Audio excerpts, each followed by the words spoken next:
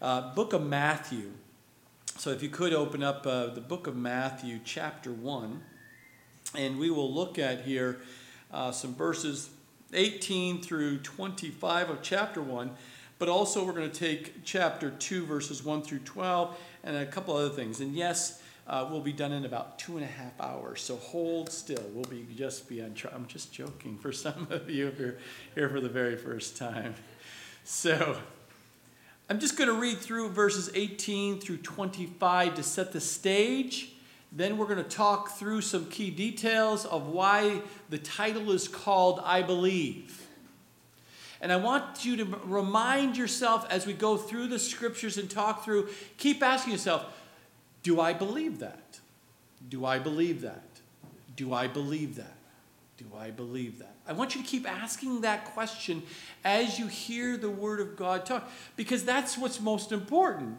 It's one thing about your family, mom and dad believing it, or your spouse believing it, or even in some cases the children believe it, but you don't believe it. That's a challenge. That's a problem. So we want you to think this through as the question, do I believe?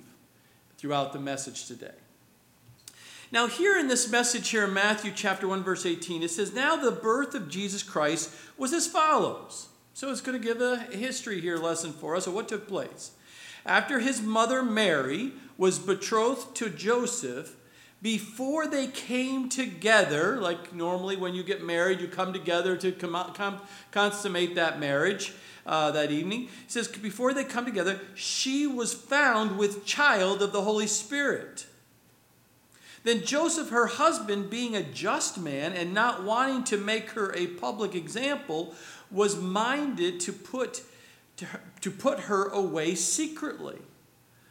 Now, here in the very beginning, you'll notice here some interesting characteristics or things that are taking place here. That Mary here is this young woman, as we know in the scriptures, who was a virgin and who was just a pure, just a beautiful young lady that just loved God. And God chose her to be a vessel to bring about a miraculous thing. And we see how it took place.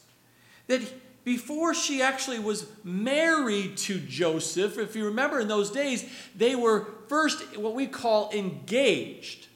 But engagement for us was different for them at that time. Because when that year betrothal time was like they're married. They were saying, we're committed to each other. Some of us say, oh, I'm going to put a ring on there, a promise ring, we're going to get married in a year. When you set a date and you get that marriage, it all set in place. But back then, when you committed, yes, we're going to get married, they became married. Then they had a year preparation time before they had the celebration with everybody. And that's when they consummated the marriage, when they became one, husband and wife came together that evening to consummate that marriage. Now they're a full-fledged marriage. They're now moving in together, that kind of thing.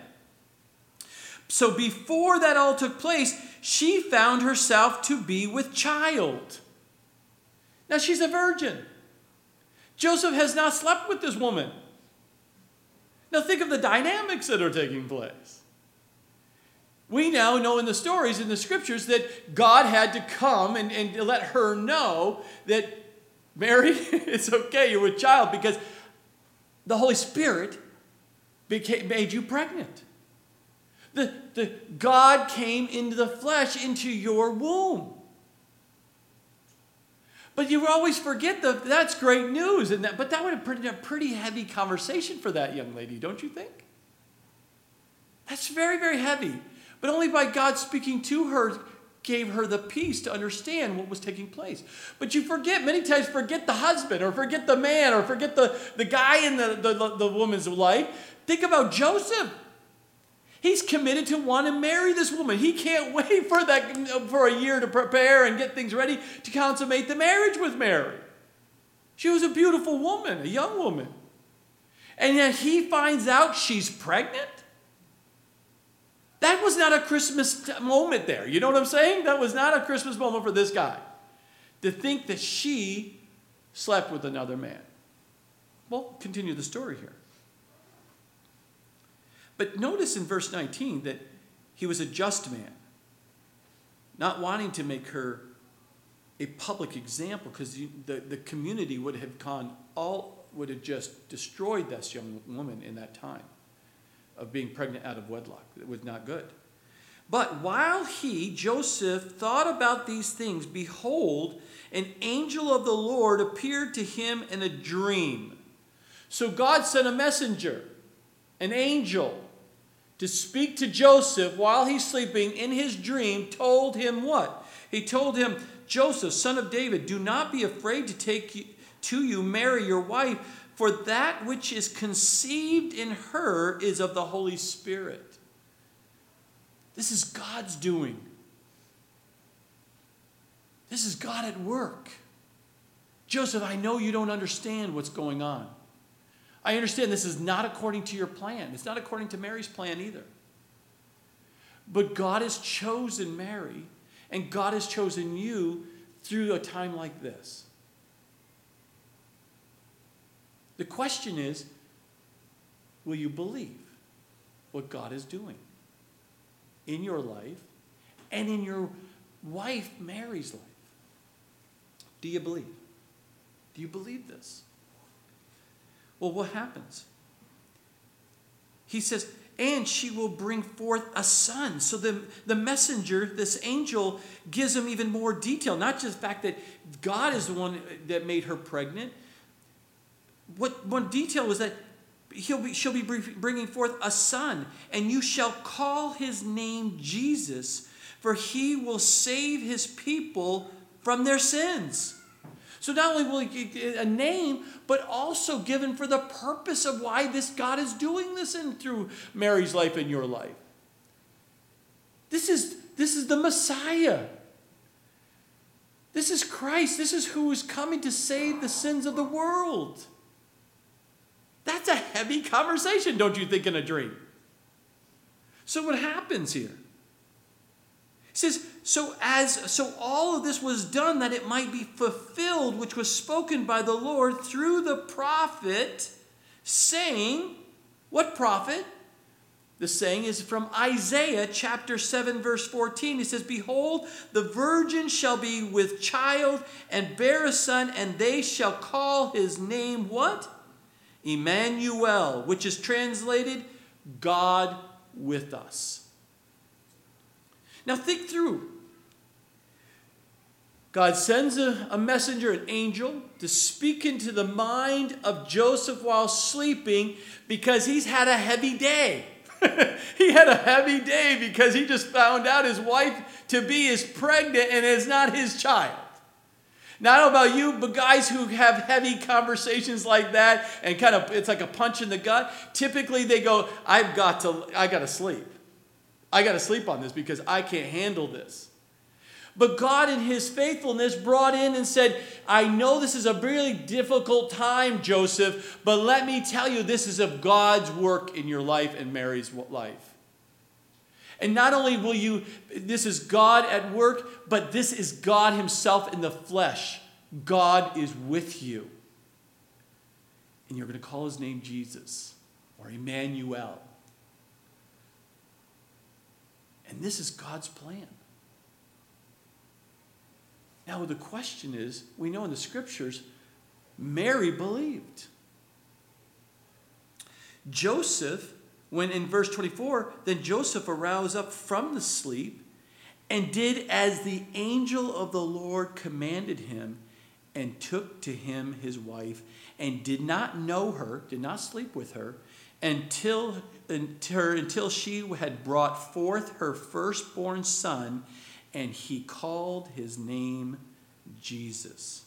Now we know in the scriptures that Mary didn't just have Jesus, but later on, Mary and Joseph had a normal marriage life and had other children, boys and girls in their life. We know this.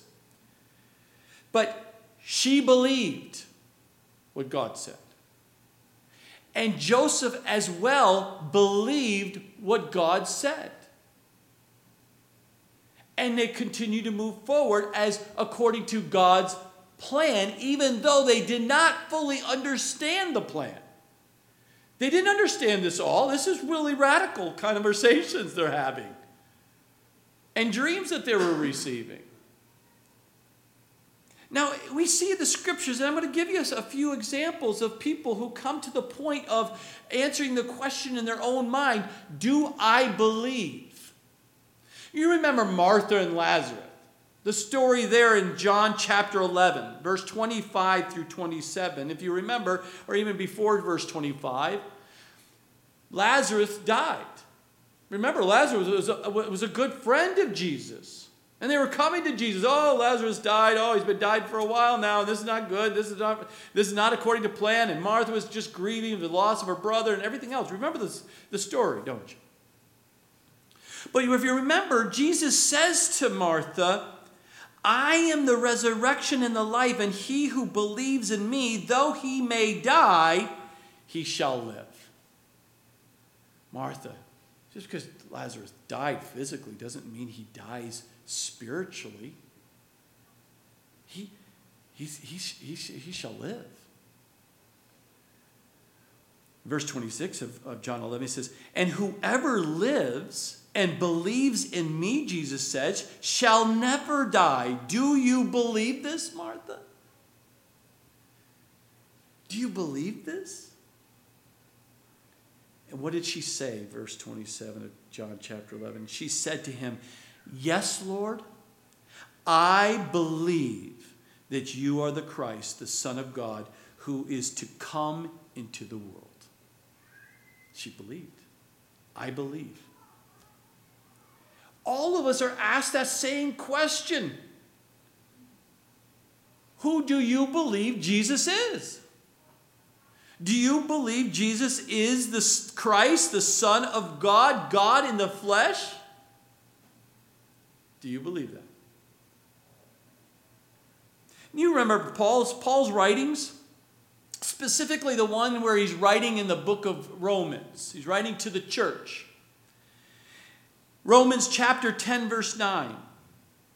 He's talking to them and he's writing to this letter to them about the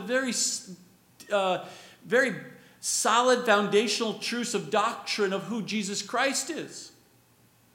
And he's writing to these letters to the Romans and to his other epistles as well as the other letters.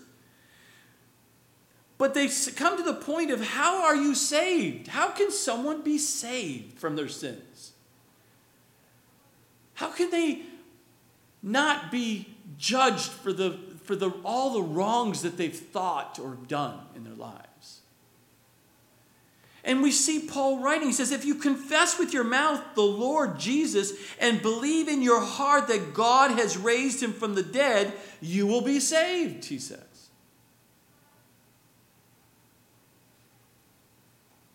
For with the heart one believes unto righteousness, and with the mouth confession is made unto salvation. You must confess that you're a sinner that needs to be saved. You have to have that conversation with God. Not with me. Not with some priest. Not with your best friend or even your spouse.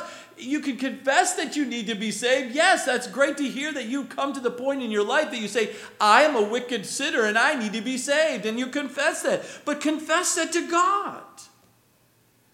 And with your heart, believe that he will save you, because that's the purpose why he came here. That's why we celebrate. We have such joy in the celebration of Jesus' birth during this season.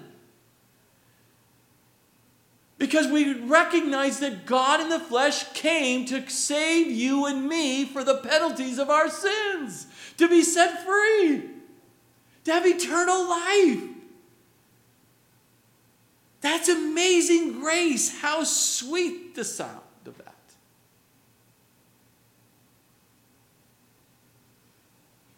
How sweet. Now, he finishes there, Paul, in verse 13, he says, so whoever calls on the name of the Lord shall be saved. You notice that there's no works involved here. I need to usher, and I can get saved. It's a good work, but that doesn't save you. I need to give money. I give lots of money. Maybe that's what will save me. That doesn't save you, even though that's great to give money to God's work. I'll read my Bible every day and pray every day, 3 times a day, and that's what's going to save me, even though that is a beautiful thing to do, and it's the right thing to do. It doesn't save you. See, all those things happen because you're saved. Because you have such joy in the fact that you've been set free that you can't wait to do something, to give back to God and do for God and to give to God because you worship your Savior. There's a story, father and son, in Mark chapter 9, verse 24. And if you remember, it's a God, father-son moment here. Where here you are, this father has a son, and he's convulsing because he's being attacked, and that boy is convulsing and convulsing and convulsing. And you can imagine as a father to watch your son go through this horrifying thing and not sure if he's going to die or not. And they come to Jesus and they're looking to see how can this boy be saved and happen. And it comes to a point where the father has to make a decision because he's come to Jesus. And what does he say? If you know in Mark 9:24, he says, immediately the father of the child cried out and said with tears, Lord, I believe. Help my unbelief. Because there's times in our lives as believers where our belief is so weak and it's almost feels like an unbelief. God, I believe you can help my son. But help my unbelief because I don't think I have enough belief to help me get through this because my son is going to die if I'm not. I can't you remember, because you get to a point, I've watched it over in the ministry, in our own lives and family lives of, you think you're in control, you've got your bank account just right, everything seems to be just right the way you want it. Until there's a sickness that's not curable. Or it's something that is not happening to you, but it's happening to someone who's so near and dear to your life, and you're helpless because you cannot save that child. Who do you turn to? Is your belief in the healthcare system more powerful and deeper in trust in the health system, or in God who created you in the womb of your mother? Who do you turn to first? Now, we also see Jesus. In John chapter 8 and 12, 14, we see a few things here where Jesus in chapter 8, verse 24, he's talking to his disciples. And it gets to a point. Here's these dudes that are on the inner circle with Jesus here. He's walking and talking with them, having meals. I mean, they're pretty tight around the circle there. But they come to the point where they have to make a decision, don't they? Who do they believe Jesus is? Because everyone's asking, who is Jesus? Who's this guy you've been following around and holding to? But Jesus says to his disciples, he says, therefore I say to you that you will die in your sins. For if you do not believe that I am he, Jesus Christ, the Messiah, you will die in your sins.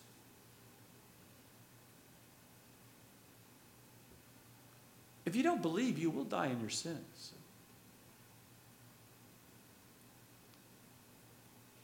And he made it so clear to them. And even in John chapter 12, verse 47, and if anyone hears my words, Jesus says, and does not believe, I do not judge him, for I do not come to judge the world, but to save the world.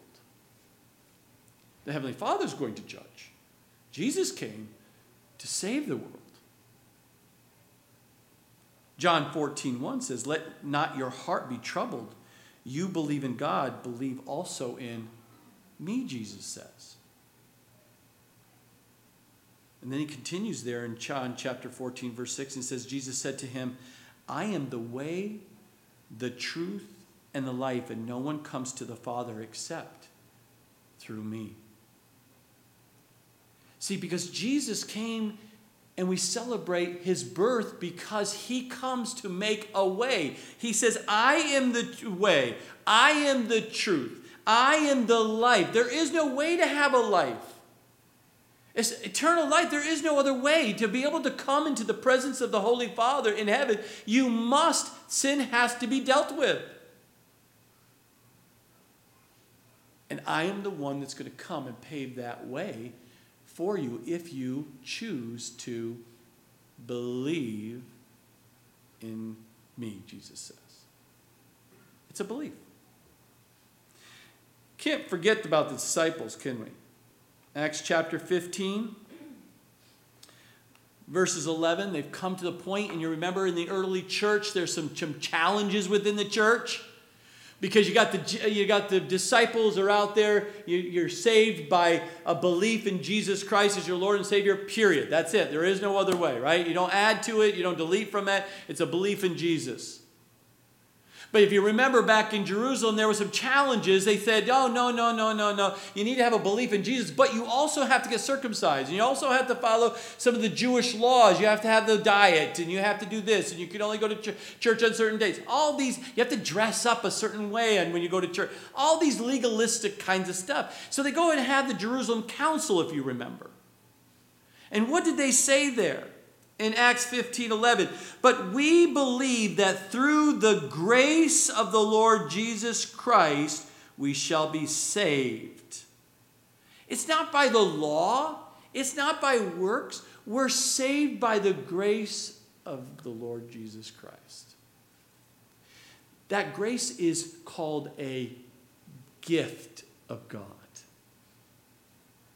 Do you know what's the most precious gift that you and I can receive? Is the gift of grace. The gift of grace that God offers all men, all women,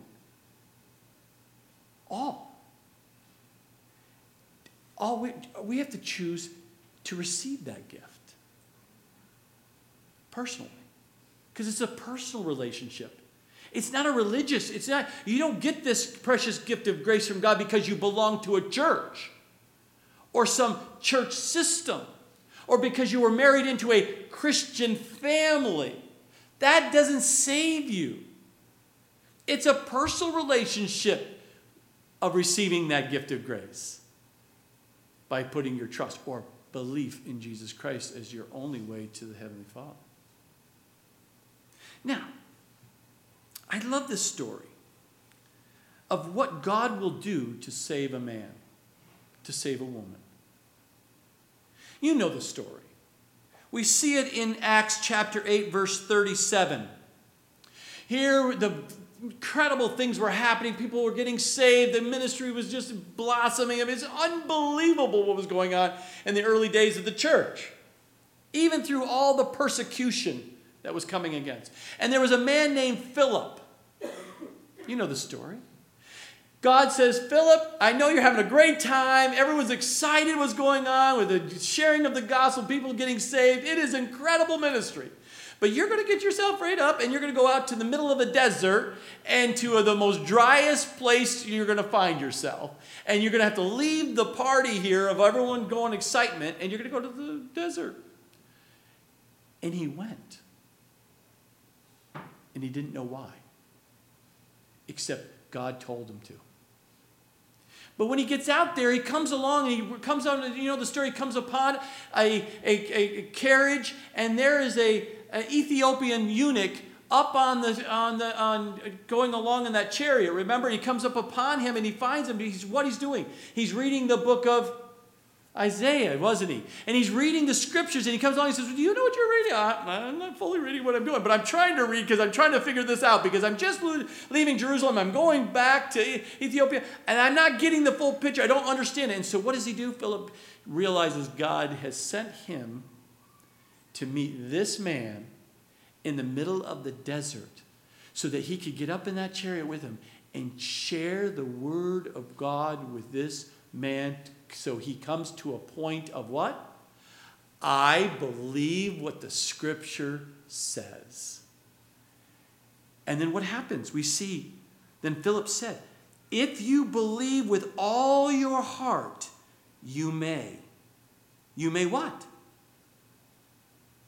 Receive Jesus into your life and be baptized as well. If you remember, God miraculously provided water, not a little sprinkle, but enough water to be fully submerged, just like Jesus died, was buried, and then resurrected on the third day. He was baptized. But look at what the man says to him. And he answered Philip and said, I believe that Jesus Christ is the Son of God. That's the question for you. In your mind, do you say right now that I believe that Jesus Christ is the Son of God? With all your heart, with no doubt. Because if you do, then you had or you can have a born-again experience, and Christ will live within you. The Spirit of God will live within you and seal you for eternity with a guaranteed you're going to heaven. That is a precious gift that God has given you and me. Now, if we continue here, we see that this Christmas story of Christ's birth is here in chapter 2, verses 1 through 12, is one of the most talked about or shared with in the children's ministry, all the way up to the even adult ministries in the churches today, especially this morning and the mornings to come. Look at this story here. Follow along with me. Matthew chapter 2, verse 1. And now after Jesus was born in Bethlehem of Judea in the days of Herod the king, behold, wise men from the east came to Jerusalem. Why did they come to Jerusalem? And who are these wise men? These wise men were incredible counselors to the kings of that day. Because they studied astrology, they studied the stars, they studied the rotations and all these things. God had given them a wisdom to understand these things that they're watching day by day. They were focused on the planets and the stars and everything, but also science and medicine and everything of the technical nature that we would see today in our world. The mathematics, the histories, and all of these things. These are very wise men. They weren't wise soothers, or they weren't magicians. Those were another group that the kings would lean after to try to find what God is doing. But these guys were searching the stars and understanding what was going on. And something miraculous happened. In verse 2 it says, where is he who has been born King of the Jews? For we have seen his star in the east and have come to worship him. So these wise men who are watching sees this miraculous miracle take place, and they see a star in the sky.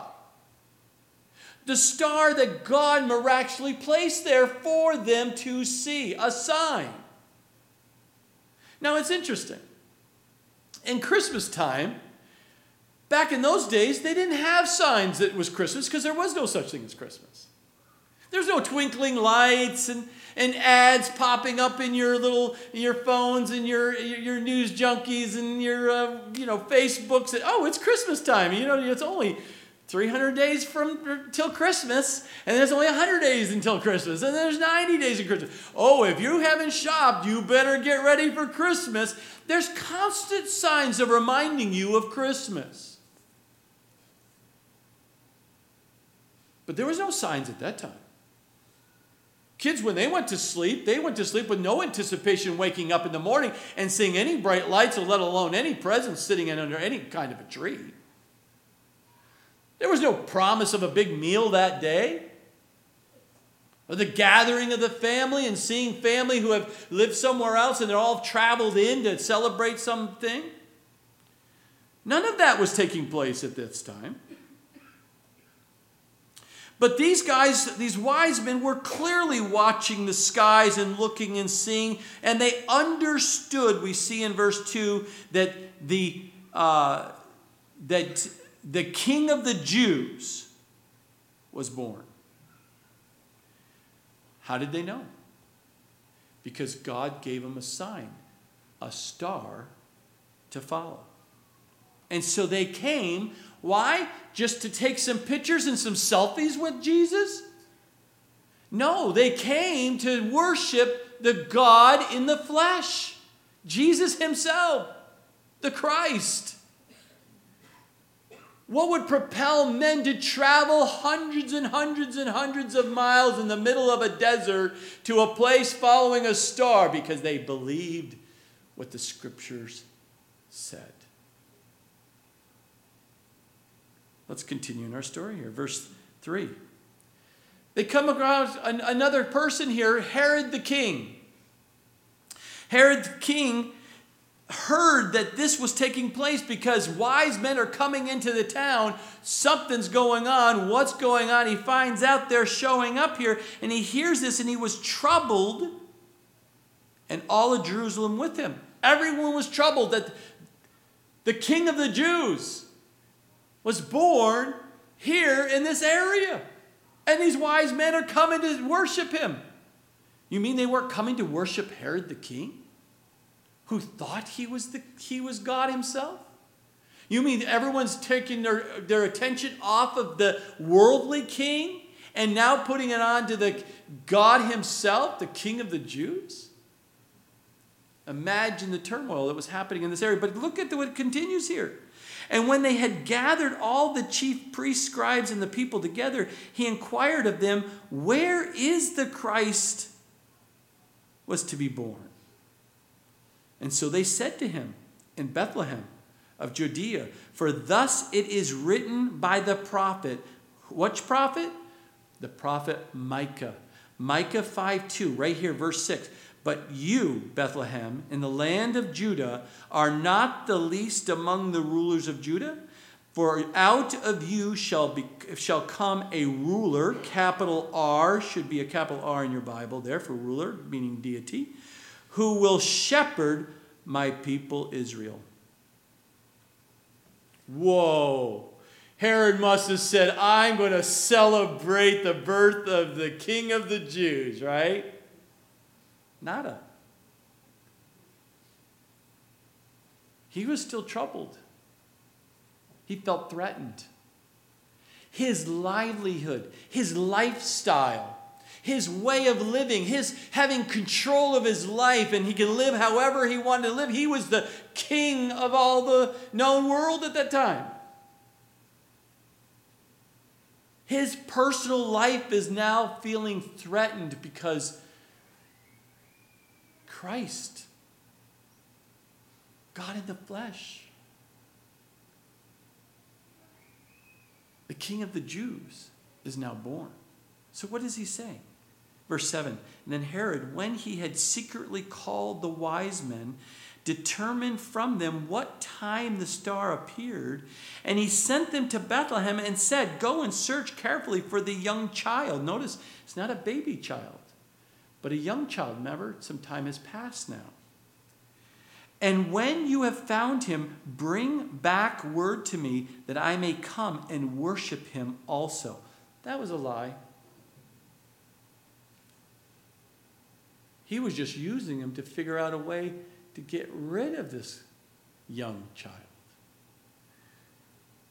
And when they heard the king, they departed, and behold, the star which they had seen in the east went before them till it came and stood over where the young child was. When they saw the star, what happened? They rejoiced with exceedingly great joy. They stared in the face of God. Jesus himself. Emmanuel. Amazing grace.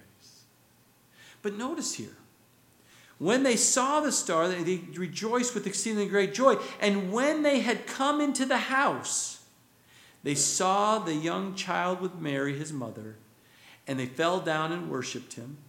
And when they had opened their treasures, they brought their personal treasures to give to the King of the Jews, to God himself. They opened up their treasure and they presented gifts to him, gold, frankincense, and myrrh.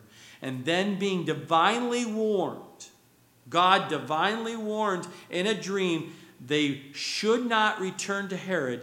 They departed for their own country another way. So here we see in the story that God had taken some wise men watching the signs of what's going on, and they knew a sign based on Scripture that there would be the Messiah, himself, the Christ, would be born, and he would be born. And that the star is what would guide him, and they knew that that star was going to guide him, and by belief they followed that star, even though they've never been there, let alone knew what was going to happen ultimately. They just knew that God was guiding them. It's just like in our life. God puts the desires in our hearts. He reveals one step. We take that step, and as he continues to reveal his path for your life, you keep taking steps of faith of doing what God has called you to do, and you keep moving forward as long as it's in line with the Word of God. Herod heard the truth. He did not believe. The Scripture says even the demons know who Jesus is and knows the Word, but they do not put their trust, or they turn their life over to Jesus as their Savior. So why do you believe? Who do you believe? What do you believe? Well, we see in the Scripture here, one of the challenges we have at Christmas many times is it's not always joyful in many people's eyes. It's a time where you have lost a loved one, a dear loved one that you love so dearly. And Christmas reminds you of that loss. Sometimes we have expectations placed on us at Christmas time that you know you're not capable of meeting those expectations. Or matter of fact, you had expectations, you placed them on people, and they were not able to meet your expectations, and you were very seriously dissatisfied with the moment. Like the big tractor under the tree that just wasn't brand new John Deere rolling up that morning. He had visions of big bows on it and just driving right up into the driveway. It didn't happen for some reason. For me, it was a bike. So many years ago. We all have those stories, don't we? Of having expectations of what the world can offer. And the world will always fall short for you. People, sometimes even the closest people to you, your loved ones, are not perfect. Did you know that? They're not perfect, and they can fall and not meet your expectations during this season. There's only one who can meet all of your expectations during every season of your life, and that is Jesus and him alone. Because God knows all things. He's all powerful. He's all present. And he has control over your life as a child of God. I want to take you to a last scripture here for today. Isaiah. Turn to Isaiah 9:6. And while you're turning to there, I'm going to also give you one more scripture to ponder on today. Galatians 4. 4 verses 4 and 5. It says, "But when the fullness of the time has come, God sent forth his Son, born of a woman, born under the law, to redeem those who were under the law, that we might receive the adoption as sons." What a gift! Why we celebrate Jesus' birth is because God sent his only Son to be able to come here to give you and I, who are under the law, the pressures of the law, the rules, the regulations, and all the things that come with that, to bring light to the fact that we're sinners. I didn't think I was sinning. I was traveling on the road, and I was just going mind my own business and just going with the flow. And you didn't know you were doing anything wrong until you saw the light start spinning and the officer come up alongside you and say, do you know what you were doing? No, officer, I didn't know what I was doing. You were 20 miles over speed limit. You broke the law. You did wrong. I didn't know that. Well, now you do, because that's what the law does, is bring to light when you're not doing something right. But guess what happened? God sent his Son, that those who are under the law, that we might receive the adoption as sons. We have a way to be adopted into the family of God. That's amazing grace. But let's go on to Isaiah chapter 9, verse 6. And it offers a description of what God has given to us. Because God first gave his gift to us. In our return, out of love for what he's done for us and he is doing for our lives, we give over to him our gifts, which is our life. We have a tradition in our family. The night before Christmas, we write a letter to Jesus. And we give something in our life that is not pleasing to God. And we write it and say, God, this year, this is what I give to you. And we write it all out and we seal it up and seal the envelope.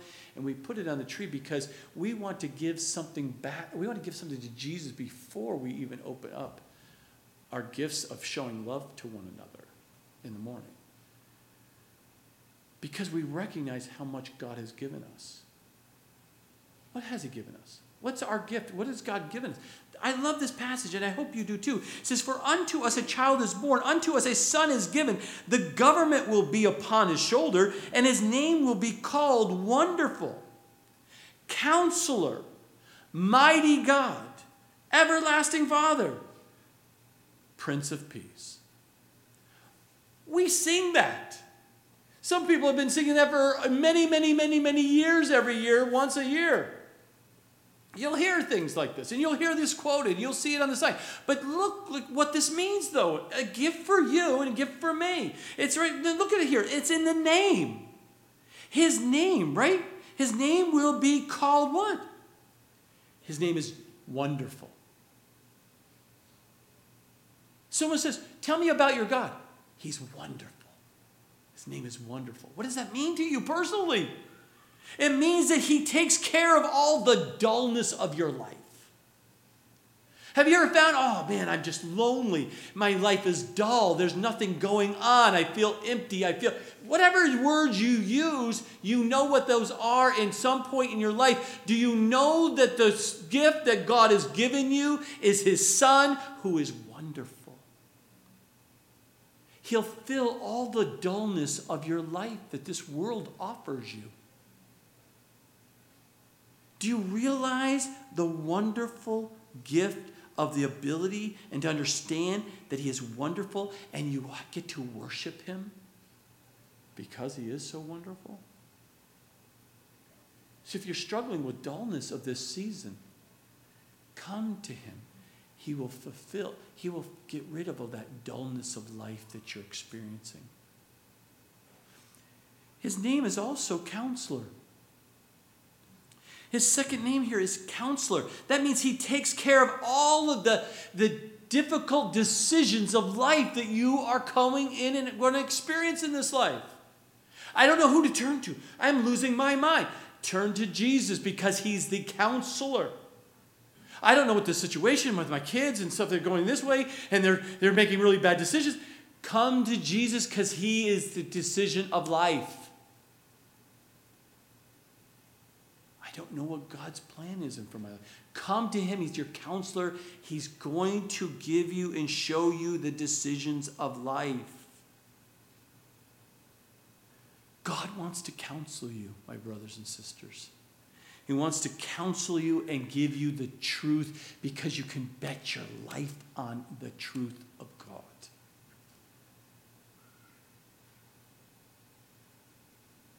He wants to remind us not to lean on our own understanding, but in all of our ways acknowledge him. He shall direct your paths.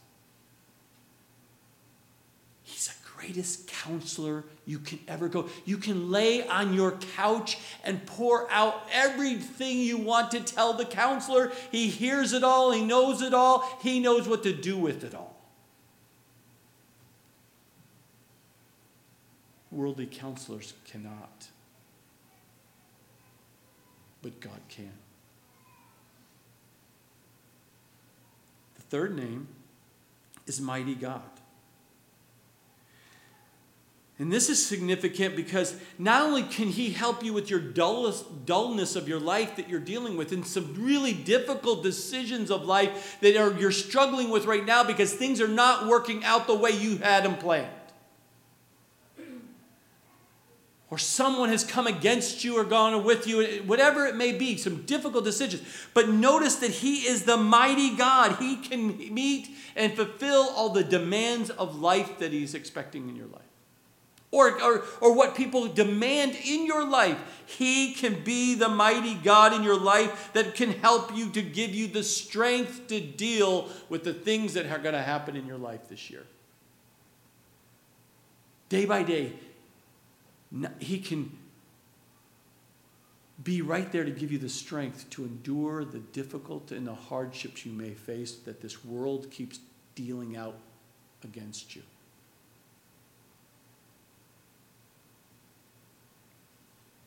When you go to war, isn't it wonderful to know that you have a mighty God that lives within you? To give you the strength to live the life that he's called you to live. As a mother, as a father, as a grandparent, whatever state you find yourself in today, know that he is a mighty God that you can trust in for the strength to endure the life you live. The fourth name, and his name is Everlasting Father. It takes care of the questions of life, like the destiny of life. What is my life going to be like here in the future? I don't know what's going to happen tomorrow, let alone next year, 5 years, or 10 years. What am I going to do in this life? What is my destiny? What is my purpose in life? And the everlasting Father should come back around to understanding that he's an everlasting Father. That means he had no beginning. He has no end. He's always going to be there. He's never going to leave you or forsake you on this. You're adopted into the family. Your heavenly Father is not going to leave your side. He's always going to be there. And that's very important for many because there's so many testimonies and so many stories about your earthly father dropping the ball, not there, not doing it God's way, not living in a good, godly way. It's just so much stuff from an earthly father messing up the sons and the daughters of this world that God has brought them. And we hold on to that versus now moving on and say, yes, that's my earthly father, but I keep my eyes on my everlasting Father, who is perfect, who will always be there with a listening ear, and with the resources of the universe at his fingertips to help his son or his daughter. Do you believe that, my brothers and sisters? Do I believe that he is wonderful? Do I believe he's my counselor? Do I believe in the mighty God, his power that's available to you and me? Do I believe an everlasting Father will always be there in good times and bad times?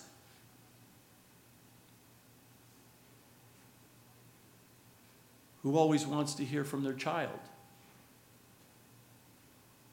To have a conversation with their child we call prayer. He can't wait till you talk to him and he talk to you. And then lastly, the fifth name here is Prince of Peace.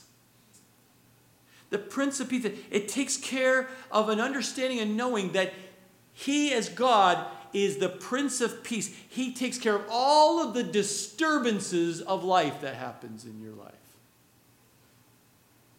He will be there in your life to fill and to help and to bring about and quickly understand and bring about a change in all the disturbances of life that will come into you or come at you or come against you.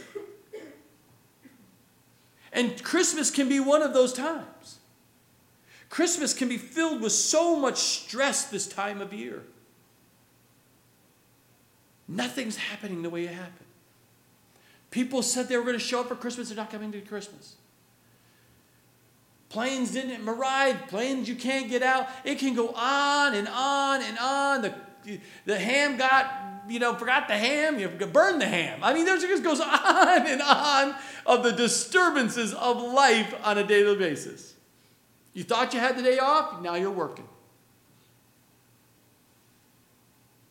It can go on and on and on. Life is filled with disturbances. There's always friction and there's always stress and problems between various family members that can happen during this period of time in life. But the question you and I must ask, do I believe that God is the Prince of Peace of my life and I just give that disturbance over to him and allow him to give me the peace to endure by his strength and his counseling to me how to deal with that disturbance and to know that he's wonderful. That is what God is asking us to believe in. The question I have for you and God has for you I believe? Do I believe this? Am I willing to put my trust fully in there? Because whatever gifts you may have waiting for you for Christmas, they pale in comparison to the gift that God has already given to us. There's no match. It is better than anything the world online shopping can give you.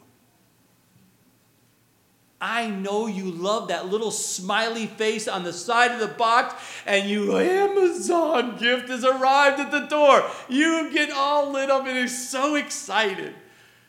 Who is it from? Oh, I love Amazon. But let me tell you, my brothers and sisters, there's something better than an Amazon gift coming to your door.